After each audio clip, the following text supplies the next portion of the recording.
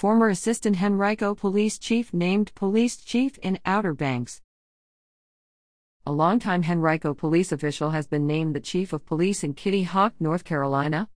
Michael Polkovics, who retired from Henrico in June as Assistant Police Chief and Lieutenant Colonel, was introduced in his new role July 10 during a Kitty Hawk Town Council meeting, according to the Coastland Times. During his career in Henrico, which began in 1993, Polkovics served in a number of roles, including as a patrol officer and in the field operations, professional standards, internal affairs, community policing, and school system community services units.